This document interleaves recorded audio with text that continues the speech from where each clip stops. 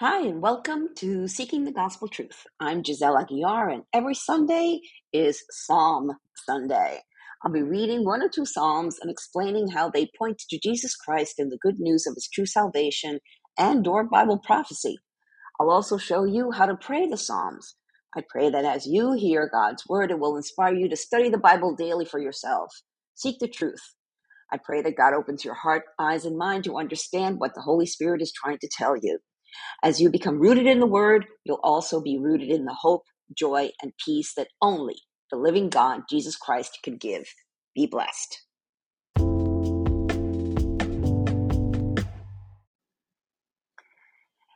Psalm 41, how to live your life blessed by God.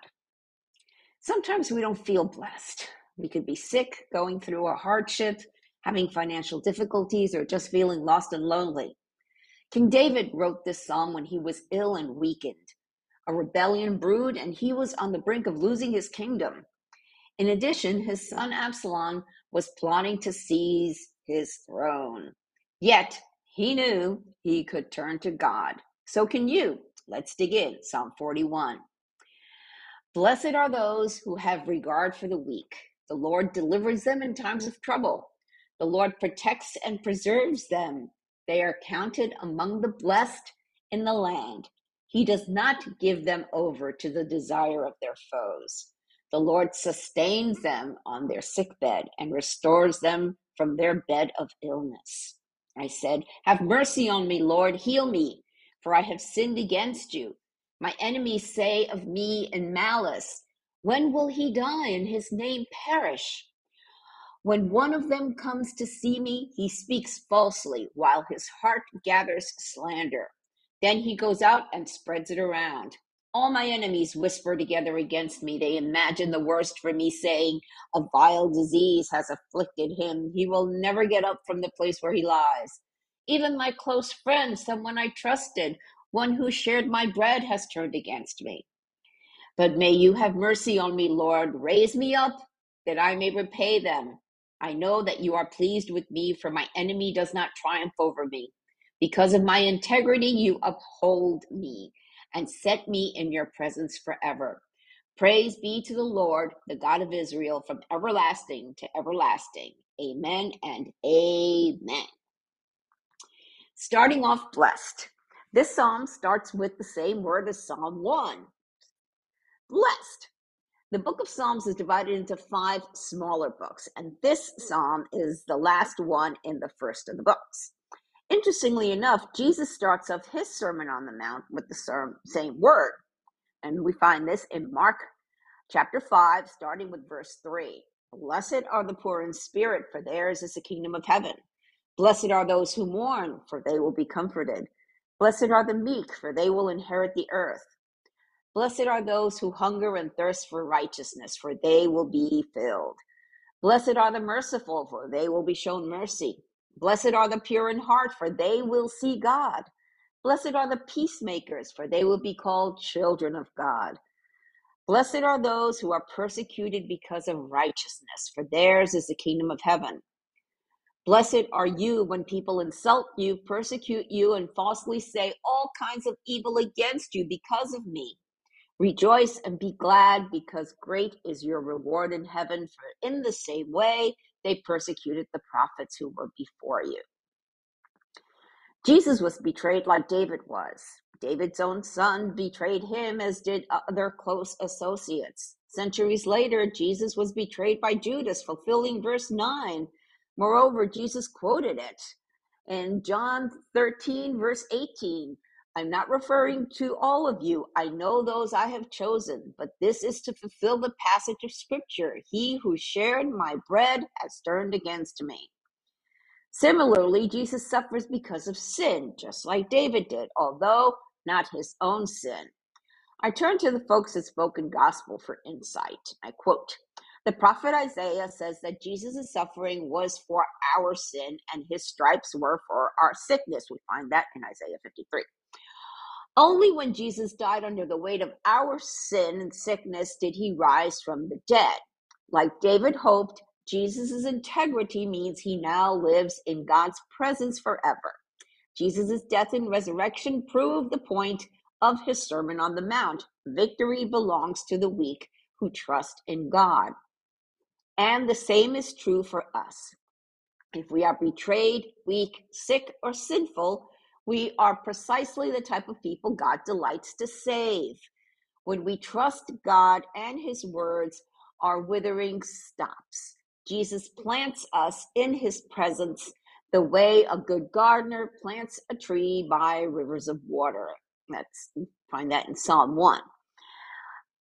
Everyone who loves Jesus and does what he commands will thrive. Wholeness, peace, and stability are offered to anyone who loves Jesus and follows his commands.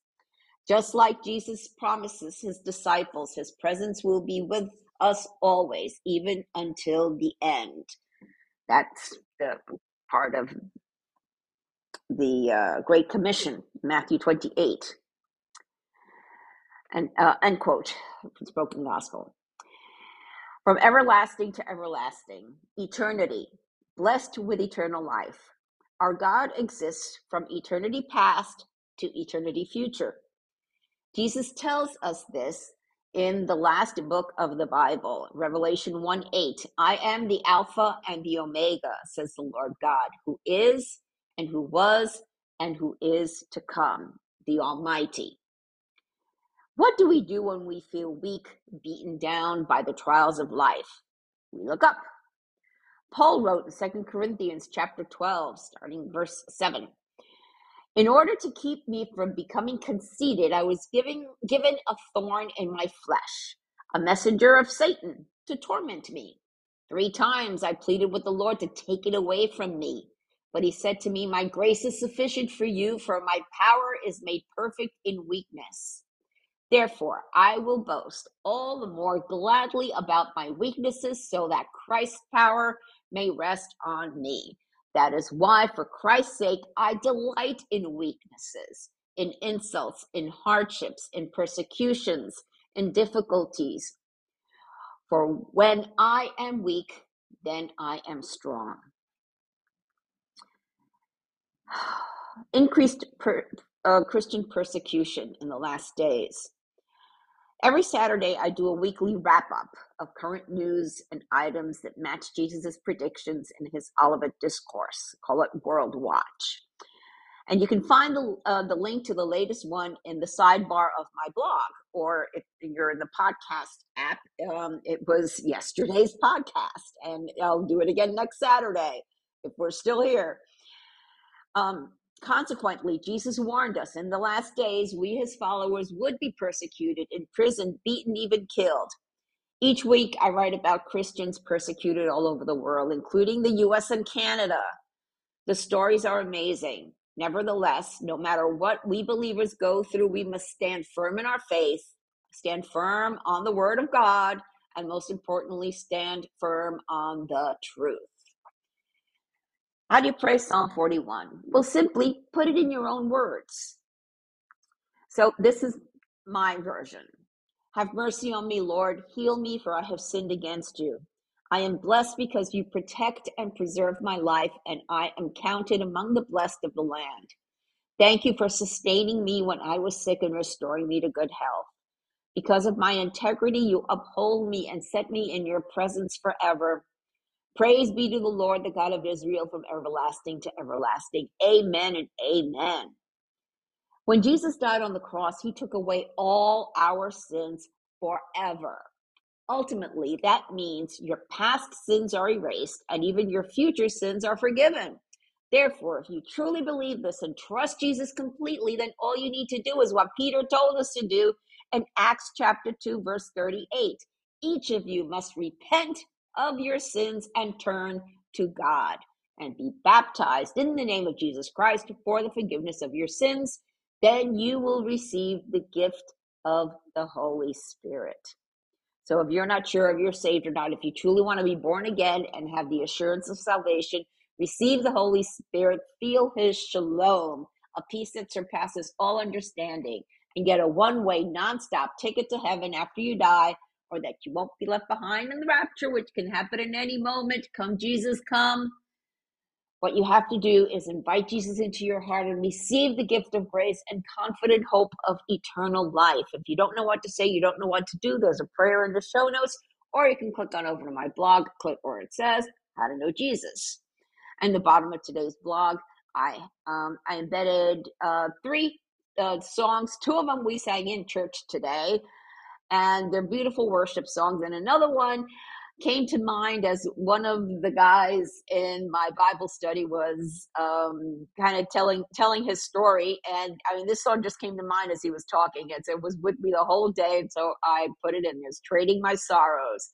And it fits perfectly with today's song. So, and that's what Christian music should do. It should take the word of the Lord, put it to music, so that we can sing praises to Him, and this music is also God speaking back to us, because that's what His word is. His word is Him speaking to us. He gave us the Bible. It's up to us to read it so we can understand what His will is for our lives. Soli Deo Gloria, to God alone be the glory.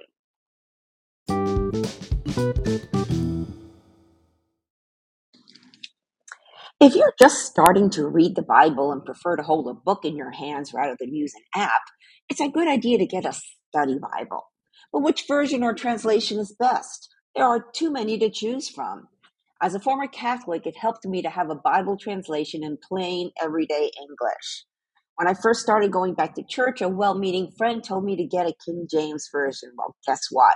I got frustrated with the these and the thous and stopped reading it, totally defeating the purpose. Eventually, I got the New International Version, and that was great for a new Christian to get into the habit of reading the Bible daily. Today, I also study from the New Living Translation. I'm an affiliate of Christian Book Distributors, and I've chosen 2 study Bibles that would be great for the new Christian believer. Check them out. The link is in the show notes. Thank you for listening to this episode. I pray that the Holy Spirit, the author of Scripture, touched your heart to reveal the gospel truth that our hope of salvation is through Jesus Christ alone. If you have any comments or questions, feel free to reach out to me via my website or social media. I encourage you to read the Bible daily and seek the truth for yourself. I recommend that you download 2 free Bible study apps, the YouVersion Bible app and Through the Word. Friends, we are living in strange, crazy times, the last days, the end times. But know that things aren't falling apart, they are falling into place. Jesus said in Revelation 3:20-22, "Look, I stand at the door and knock.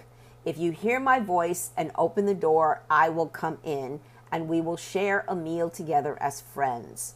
Those who are victorious will sit with me on my throne, just as I was victorious and sat with my Father on His throne." Anyone with ears to hear must listen to the Spirit and understand what He is saying to the churches. Jesus is knocking. It's up to you to open the door. Peter told us in 2 Peter 3:9, the Lord isn't really being slow about His promise, as some people think. No, He is being patient for your sake. He does not want anyone to be destroyed or perish, but wants everyone to repent. Jesus is coming back soon. Are you ready? Repent of your sins and invite Jesus into your heart right now. If you don't know what to say, there's a prayer in the show notes and on my blog. Jesus said in Matthew 24:14, "And the good news about the kingdom will be preached throughout the whole world, so that all nations will hear it, and then the end will come." Soli Deo Gloria, to God alone be the glory.